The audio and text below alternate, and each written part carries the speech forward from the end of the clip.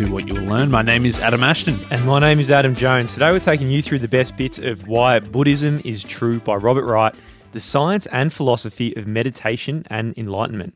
You are a slave, Neo.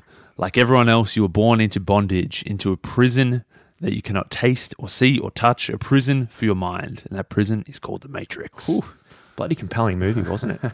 It was. Maybe for good reason, because it could be a good metaphor of what we're living through today. So when Neo was in that prison, there was no way to explain to Neo what the Matrix ultimately was, right? The only way he could get the whole picture was for Morpheus, the great man, to come and say, hey, you got to see it for yourself. And he, of course, that famous scene, he offered 2 pills. That's it. He offered the red pill or the blue pill. You can take the blue pill, and that's where you go back to the dream world. You go back to the prison, you don't even know you're in a prison. Or you take the red pill and break the shroud of delusion. And of course, it wouldn't be a movie if he took the blue, so he took the red. We all think we're red pillars. Probably by the end of this episode, you'll be convinced you're a blue pillar. There's a movie called The Red Pill, which is very different to this. But that was a few years ago. People might have forgotten about that, thankfully. What was it? Was it an adult movie? No. Well, it's a pretty stark choice, Ash Joe. Put yourself in Neo's shoes, right? A life of delusion and bondage, or a life of insight and freedom. It's so dramatic. You'd think like a Hollywood movie exactly where something like this belongs, right? Problem was, when that movie came out, there was a couple of people around the world who were like, man, this is pretty accurate. And he says that What is this documentary? Yeah, that's what I was saying. And those people were Western Buddhists. They were people who didn't grow up Buddhists, but had later in life opted in. They'd actively chosen to take this path, or you could say they'd chosen to take the red pill. So the directors of this movie were really interesting cats. They were something brothers. What were they? Can you Google it? Wachowski. The Wachowski and brothers. And they're actually the Wachowski siblings. I'll correct you on that. Gotcha. Okay, I got no idea. But they gave Keanu 3 books in his preparation for Neo, and one of them was actually The Moral Animal, which is about evolutionary psychology, and also a book by Robert Wright. So, mate, I got to pull him up on this. I saw the video that he's referring to, and Big Keanu, he didn't specifically mention his book. He just said a book on evolutionary psychology. Maybe there was another interview where he specifically mentioned The Moral Animal, but the author's claiming that his book was the one that they showed him about evolutionary psychology. I'd say so. Well, if it was, Keanu forgot the title of it. Oh, did he? So it mustn't have left that much of an Mustn't have had a big impression on him. But the point is, right, some of our happiest moments come from delusion in life. Having the blue pill, for example, when you're a kid, believing the tooth fairy is going to pay a visit. That's a pretty good delusion. It is a good delusion. Get a bit of money out of it. But they can also produce pretty bad moments. And sometimes these bad moments, in retrospect, are obviously delusional, and they're like horrible nightmares. But it's a delusion. You're in bondage, Astro. You're in bondage. Yeah, that's right. It's like these delusions could be like lying awake at night with a sense of anxiety, or feeling hopeless, feeling depressed for the end of days, feeling bursts of hatred towards people, bursts that may actually be good for the moment, but they corrode your character, feeling a burst of hatred towards yourself, feeling greedy. All these delusions pop in. Yeah, you can't help but having a couple of mini red pill doses, right? Like when you're lying in bed that night, and if you really have a think about it, no one really gives a shit that the thing that you're worrying about in the context of the actual universe, it's big time. You can tell it's a delusion. Mate, that was actually me a couple of nights ago. I was lying in bed thinking that I had developed flu symptoms, and I was just thinking, oh, I can't go to this friend's birthday party on Saturday night, and then I can't do this other thing. I can't go to this meeting. Woke up feeling fine. It was just a weird delusion. It's all a big Ponzi scheme. I'll think about a food example. So when I was going through the notes here, Astro, you were got an example here when you have schnitz. As soon as I saw the word schnitz, I was like, I'm having schnitz for lunch today. It's the best food in the world. Mate, it's horrendous. But junk food is a big delusion. Mate, I used to be a massive fan of schnitz, but now I feel like it's not as good as it used to be. I feel like the good taste when it hits is getting less good, but even still, then I've got 4 hours of pain afterwards where I just can't operate just because it's I don't know, it just sits in the gut and it makes you feel so shit. But there is a delusion that you think junk food tastes delicious and it's a really good thing to do. Yeah, and you're probably going to go back again. Oh, yeah. I'll convince you to go in a couple of hours if we wanted to. Definitely. Because this is how subtle the delusions can be. So there's no point in finishing, going out and getting a 6-pack of Krispy Kremes and smacking them down. But, you're going to probably go back to it again. And these sort of delusions add up to very large-scale warping of realities. Food just being one example of a very large-scale reality that actually occurs in your life. That's right. And junk food is a good example of delusion because it really highlights some of the Buddha's teachings. the dynamic of being powerfully drawn towards sensory pleasure that winds up being fleeting at best. That sensory pleasure, that enjoyment of schnitz in my brain for 2 hours before feels like it's going to be awesome, but then for 4 hours after, I realized that was a bad idea. Yeah, schnitz is one, six-pack of donuts is another. But of course, sexual encounters, status-enhancing promotion, getting that promotion, you're back on it, your online purchase. The thrill is there, gives you a big thrill. It fades, and you probably might realize it fades and, hey, that was just a silly thing. But then at the end of the day, you're just wanting more again, right? That's right. As the Rolling Stones would say, I can't get no satisfaction. And according to Buddhism, the human condition, the famous Buddha assertion of dukkha, or suffering, unsatisfactoriness. Yeah, some deep stuff by the Rolling Stones there. They were all over it. So what exactly is the illusory part of donuts? Sex, goods, the promotion. So for now, let's focus on one illusion common to all these things. And if you think about every single time before you rock up to schnitz, that hour before it, every single time, or the promotion, if you get the promotion finally, you are guaranteed to overestimate how much happiness these things are actually going to bring into your life. And that's right, because this delusion, it's so subtle that even straight after, when you realize that the promotion didn't bring you as much happiness as you thought, if you were told that the next promotion won't give you eternal bliss, you probably wouldn't be that surprised. But on the other hand, we'd go for it anyway. We'd pursue it at the very least because we think, you know what, maybe it is. Maybe it is going to bring me more happiness. So we do have this unbalanced view of the future. We spend more time envisioning the perks that the promotion and the food's going to bring rather than envisioning the actual headaches it's going to bring. So it's not a balanced view of reality. Now, as we said, Robert Wright did the evolutionary psychology book before this. So he was saying that... And for a long time, man, if you look at all of his books, he's like 30-year, absolute heavy hitter in terms of evolution and evolutionary psychology. Oh, definitely. So there, he says, as a bit of a thought experiment, if you were to think of yourself as a designer, if you were designing an organism or a species, put yourself in God's shoes and say how you're going to design a human, then there's a few things that you would put into that design just as a given to make it as good as possible. So, the goal of natural selection, right? You're trying to pass on genes to get to the next generation. So there's probably going to be three principles. Firstly, achieving a goal, like the ones we've mentioned, we've rattled off a bunch of examples by now. Achieving them, you need them to give you pleasure. Let's give that organism pleasure, since animals are going to keep pursuing things that bring pleasure. So if you think about the goals, like having sex, going to pass on genes, eating's going to pass on gene schnitz, impressing peers, increasing your resources to get more things. All these things are going to help spread the genes. So we want these things that are gene spreaders are going to pump endorphins into the brain. Yeah, that's it. We want all those things to be pleasurable. That's the first principle. But then the second principle is that pleasure that we get, it shouldn't last forever. After all, if you just did it once and you got pleasure from it once and that pleasure lasted for the rest of your life, you're not going to do it again. So if you want a species to do this repeatedly, you don't want the first meal to also be the last meal. You want to be having a bit of pleasure, but then the pleasure fades. Now, afterwards, the third principle is pretty interesting because it's where a delusion that sort of makes sense. So firstly, after you've had the pleasure, the brain should focus on the pleasure that reached the accompanying goal and not so much on the fact that the pleasure is going to subside and it was all a bit of a blue pill moment. Yeah, that's right. You don't want to be ambivalent. You don't want to realize that, I'm going to get this pleasure, but it's not going to last and you're not going to do it. So you need the brain to just focus only on the pleasure that comes with the goal and not with just the lack of pleasure that comes afterwards. That's it. So we just designed the perfect species. We did, and this is exactly us. Mate, the amount of times we've read about hedonic adaptation, it's exactly this. We are getting us to that 50,000 foot level. We can view it from the top down and we think how silly the whole thing is. We know it more than anyone, logically. But, I still got my third Sonos last week. I've got two. One was enough. one does the trick. But then I needed two's a bit better than one. And I don't know about three. There's diminishing returns, surely. But you can't help it, mate. You can't help it. This is just the way the human brain works. It seeks it. It gets it. You get the pleasure. Yeah. And then logically, it was a pointless endeavor the whole time, pretty much. But you're not going to... you're going to forget about the right thing just so you pursue it all again and you're back on the treadie. Yeah, exactly.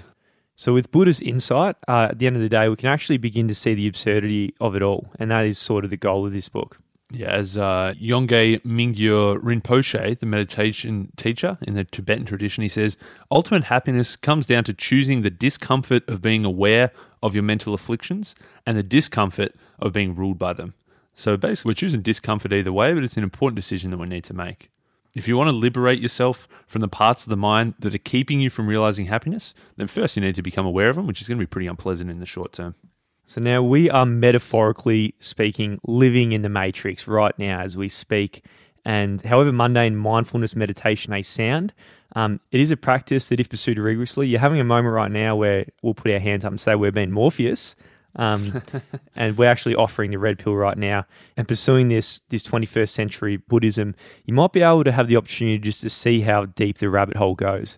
The real life matrix that we're living in, that we're actually embedded in, it can kind of come to see more like the one in the movie. Not maybe quite so mind-bending. Maybe you can't be dodging bullets in that sense. But maybe we can see this sort of deceiving and oppressive nature of it all, something that we need to try to escape. But the good news is, if you want to escape the matrix, as he says, why Buddhism is true, Buddhist practices and philosophy can give you a little bit of hope. As Morpheus says to Neo, I can only show you the door, but you're the one who has to walk through it. The Buddha ran into a bloke named Aggie Vesana, and Big Aggie said, you know what, I want to debate you, Buddha. You think you're fucking top shit. You think you know everything. And so Aggie said, you know what, I have found the self. You saying it's not a thing, you know what, I found it. Got it. And checkmate, you'd think here. So Aggie says, look, form is myself, feeling is myself, perception is myself, mental formation is myself, consciousness is myself. Checkmate. And he's obviously doing a blatant provocation of Buddha. Yeah, but the Buddha, remained calm as he normally would. He says, very well then, Aggie Vesana, I will cross-question you on this manner. Would a consecrated, noble warrior king wield the power in his own domain to execute those who deserved execution, to find those who deserve to be fined, and to banish those who deserve to be banished? And Aggie says, yes, Master Gautama, he would wield it, and he would deserve to wield it. Now, here's the kicker for the Buddha. He was playing a bit of a now I've got you the son of a bitch game, back to the Games People playbook. He says, then, what do you think then when you say form is myself? And he's like, do you wield power over that? Then Aggie was sweating a little bit and he said, no, Master, he doesn't have complete power over his body. And he said, Aggie, what about your feelings? Do you wield complete power over them? And Aggie was like, ooh, dumbfounded. And perception and all the things that Aggie thought he had control and power over, it turns out he has no control and power over, like the noble warrior king who could have the power over his kingdom. So the Buddha, he'd made his point, pretty famous point. He says that you, as in the you that experiences feelings and perceptions and entertains thoughts, isn't really in complete control of things. Yeah, you're feeling those things, but you're not choosing to feel them. They're just popping along and you're just going along for the ride. So what the Buddha was getting at is the delusion that we've got, there's somewhere inside our head. We believe there's some kind of supreme ruler like the king of a kingdom or a chief executive. And then if that's the case, where exactly are you going to find this thing? And if there is something there like that, you're probably going to find it. And 2,500 years later, the science of psychology is catching up to the Buddha, and it's sort of proving his story to be pretty bang on. Yeah, the Buddha was pretty onto it 2.5 millennia ago, and now psychologists are catching up today. They found that, you know what, yeah, even though they probably don't call it the king of the kingdom executing those who deserve to be executed, but they were saying, mate, you're not the president or the CEO or the prime minister or whatever, that there is some kind of unanimous agreement among all psychologists that the conscious self is not some all-powerful executive authority. Yeah, so if you think about your conscious mind, you don't really have full control over yourself, do you, whatsoever? So you get a question, is that, if that isn't control, then what the hell is in control? Where's Adam? I thought Adam was in control. Mate, Adam is taking a back seat. You think you got this Adam, this CEO, making the calls in their head, but when you start looking into that, you realise that, hey, there's actually nothing in particular in control of your mind. The closer you look at it, it turns out there's a lot of different players. Another guy who's big into his Buddhism, who does it coming up in this book, is Yuval Noah Harari, who does speak in a similar vein of this in 21 Lessons for the 21st Century, where the movie, what was the movie? I don't know. Where's this going? The one where you got the little lady and she's got all the emotions in the brain. Oh, yeah. Inside Out. Inside Out, yeah. So it's Inside Out, he says, is like, we're talking the documentary The Matrix, but the Inside Out is probably the closest thing to reality of actually what's going in your head. With that little kid, it doesn't have a CEO. It's actually got all these emotions running the show. That's right. There's all these different emotions that are vying for control, and it's just the one that's the strongest at any point in time. It's the one who's got their hands on the steering wheel at that point in time that's driving you. Now, there's a lot of paradoxes in Buddhism, and here's the first one here. And there is a jungle in your brain, and in the sense, you're not the king of the jungle. But the paradox is that if you realize that you're not the king of the jungle, you can start moving towards something that's like the king of the jungle. Which makes sense, right? Like, I think if, say if you are going through all these emotions, when you start meditating on it and you take a step back, it's only then you can actually start controlling your fear or whatever emotion might be running in the show at that moment. That's right. We feel like we're the king. We want to be the king. We want to be in charge of our own behavior. But if you realize that you're not the king, then you can take a step towards being the king. So again, let's look at this from a evolutionary point of view. So what are the Darwinian benefits of this self-delusion? It seems like not a good thing to be deluded. Like, why wouldn't natural selection be favour the people who are blue pill, understand they're in chains and sort of got freedom? Turns out it's not the case. Yeah, you'd think that you'd want to follow the leader who knows what they're doing. If somebody says, I don't really know why I got up this morning, I don't really know where I'm going, I don't really know why I do all this stuff for reasons that don't make sense. That's actually a red pill response. Yeah. Ironically. Yeah. Realising I'm not in control. Yeah. I got up and there's this emotion that told me to go bing, bong, bing, and I'm actually like a ping pong machine just flying around everywhere. It's a red pill response. Yeah, it seems like a strange one, but in short, I guess from natural selection's point of view, it's good for you to tell yourself a coherent story. It's good for natural selection for you to be the blue pill, just to say, I'm some kind of rational, self-aware actor, and you think that you're in control. It makes sense because you kind of, you're heading the way that you want to head, and then you're going to do the things that propagate your genes. Well, if you're going to war, you want to be in the trenches with the person who says, I know where I'm going and we're going to defeat that enemy, compared to the person who goes, I'm just jumping around to different emotions. So all told, we're under at least two kinds of illusions here, and one of them is about the nature of consciousness itself, which we see as we're more in control of things than we actually are. The other illusion is about exactly what kind of person we are. We believe that we're capable and upstanding. We might call these two the illusion about ourselves and the illusion about ourselves. I don't know if that on paper, when there's a space between the two, it makes sense. Yeah, no, I like it. Well, it's the illusion, I think, about ourself is the illusion of the CEO. The closest thing as an analogy we've got to who we are, we're more like a public relations person in your head, right? Because something pops up in the brain, and then the public relations person is speaking out to the world as if they've got everything under control. And that public relations person doesn't have any control. Right? That's right. They don't have any power, but they can kind of find a way to tell a coherent story. They're kind of justifying all these things are going on, and they're trying to manage expectations. So it's possible to argue that the primary evolution function of the self is to be the organ of impression management. If the conscious self isn't a CEO directing all the behavior, but it thinks it's directing, well, how does our behavior actually get directed? Yeah, the public relations is just speaking externally, but what's actually internally driving things to move forward? And psychologists have landed on something like the Buddhists again, which has been true for a long time, as says the title. But the answer is that the mind is modular. Your mind is composed of specialized modules.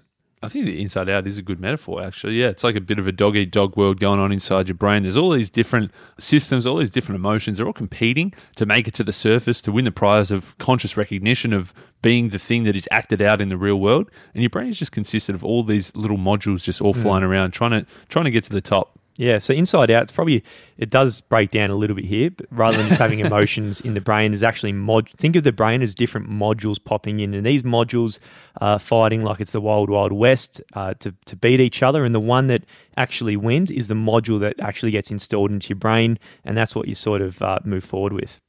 So one module everyone's got is intertemporal utility function. That's just one module that's kicking around inside the brain. It's the equation which describes your willingness to delay gratification. Your willingness to forgo something you like right now in order to have more of that thing later. So you might be willing to give up $100 now. You invest that for the hope that you get $120 in 2 years or something like that. But somebody with a different intertemporal utility function that's calibrated a bit differently, they're saying, well, if I'm going to give up $100 now, I actually need $150 later. So different people have different time discounting going on in their brain, but everybody's got this time discounting, what do you call it? Intertemporal utility function module.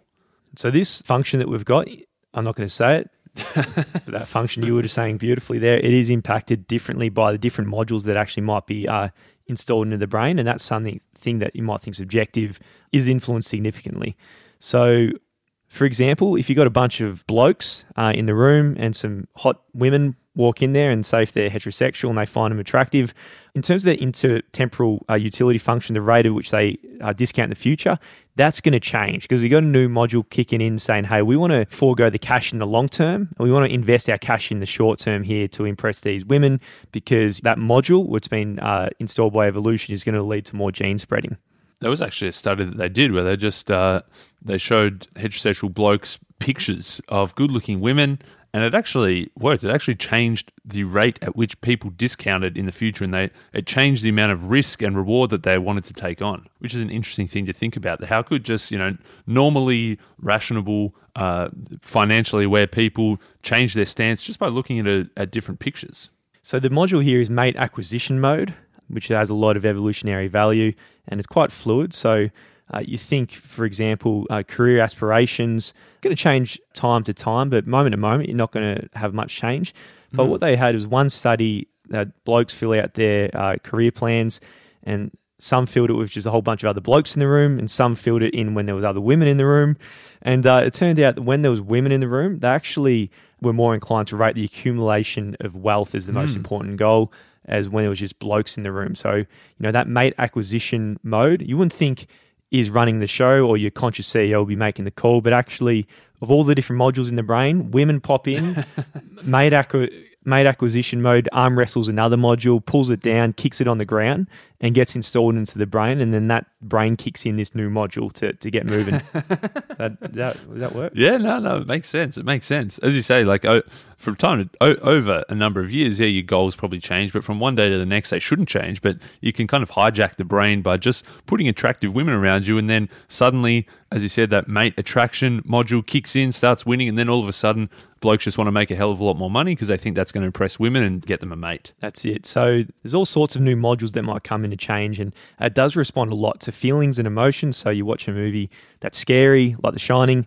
makes you feel much more fearful, and the self-protection module might kick in and you're going to be in a different state.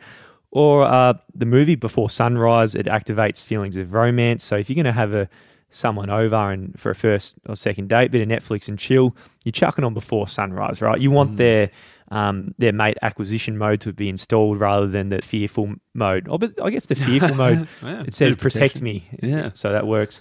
Or what does Cialdini cover this as well, right? Did he? I forget. Well, in Persuasion, it's like just little things like you change the music in the background and it totally changes the module that's installed and makes people more likely to buy it. So from a marketing point of view, psychology point of view, and a Buddhist point of view, it's all pointing in the same direction. Yeah, that's right. And that's good. When all those big fields are all kind of saying the same thing, then they're probably onto something. So let's look a bit closer at one module in particular. Now, jealousy. It's pretty bad sort of module, isn't it? It's a bit of a tyrant in the mind. But the emotional sexual jealousy constitutes an organised mode of operation specifically designed to deploy different programs governing each psychological mechanism so that each is poised to deal with the exposed infidelity. That's a bit of a mouthful, that line. But the actual feeling of jealousy, it is got an evolutionary purpose. When that module takes in, it's going to give you pre-programmed sort of actions, won't it? That's right. All these things, once the feeling of jealousy takes over and becomes the one pushing all the buttons in your brain, then all these different things pop up. You're not the CEO. It seems like at the moment, jealousy is the CEO. Things like the goal of deterring, injuring, or maybe murdering the rival, maybe the goal of punishing or deserting your mate, maybe the desire to make yourself more competitively attractive so that you can beat out the rival. Maybe the memory kicks in and reanalyzes different things that happened in the past. Different doubts pop up, different questions pop up, and probably just a general estimate of the reliability and trustworthiness of the opposite sex probably takes a hit as well. Oof. And then the shame programs kick in as well. So, yeah, Jesus, there's a lot going on there. And you think you're the one running it, but again, it's a pretty just natural human being response that we all have. And I think some people, you might think you're above something like jealousy, but if jealousy is definitely somewhere in the brain, and it could kick in and start, well, as the first one, thinking injuring or murdering the rival might happen and you're in jail all of a sudden. I'm guessing the people who were in jail for murder never thought they'd be in jail for murder. Yeah, that's right. They're just a different module kicked in. Now, he says there's a few key modules here, and he says that there are really 7 main missions. There's self-protection, there's mate attraction, mate retention, there's affiliation, as in being part of a group, there's kin care, there's social status, and there's disease avoidance. These are kind of the main modules that are battling it out and generally taking control at different points in time. Yeah, it can be a bit messy trying to fit things into little categories like something as complex as the brain, but I think it's a pretty good 7 there. Things wrestling and all the emotions and actions underlay that. So you're probably broken up into these 7 different parts. But at the end of the day, you're not the CEO. You're probably these 7 different modules, not even beings, that kick in, and you're like a little robot that bounces around and does different actions in response to this.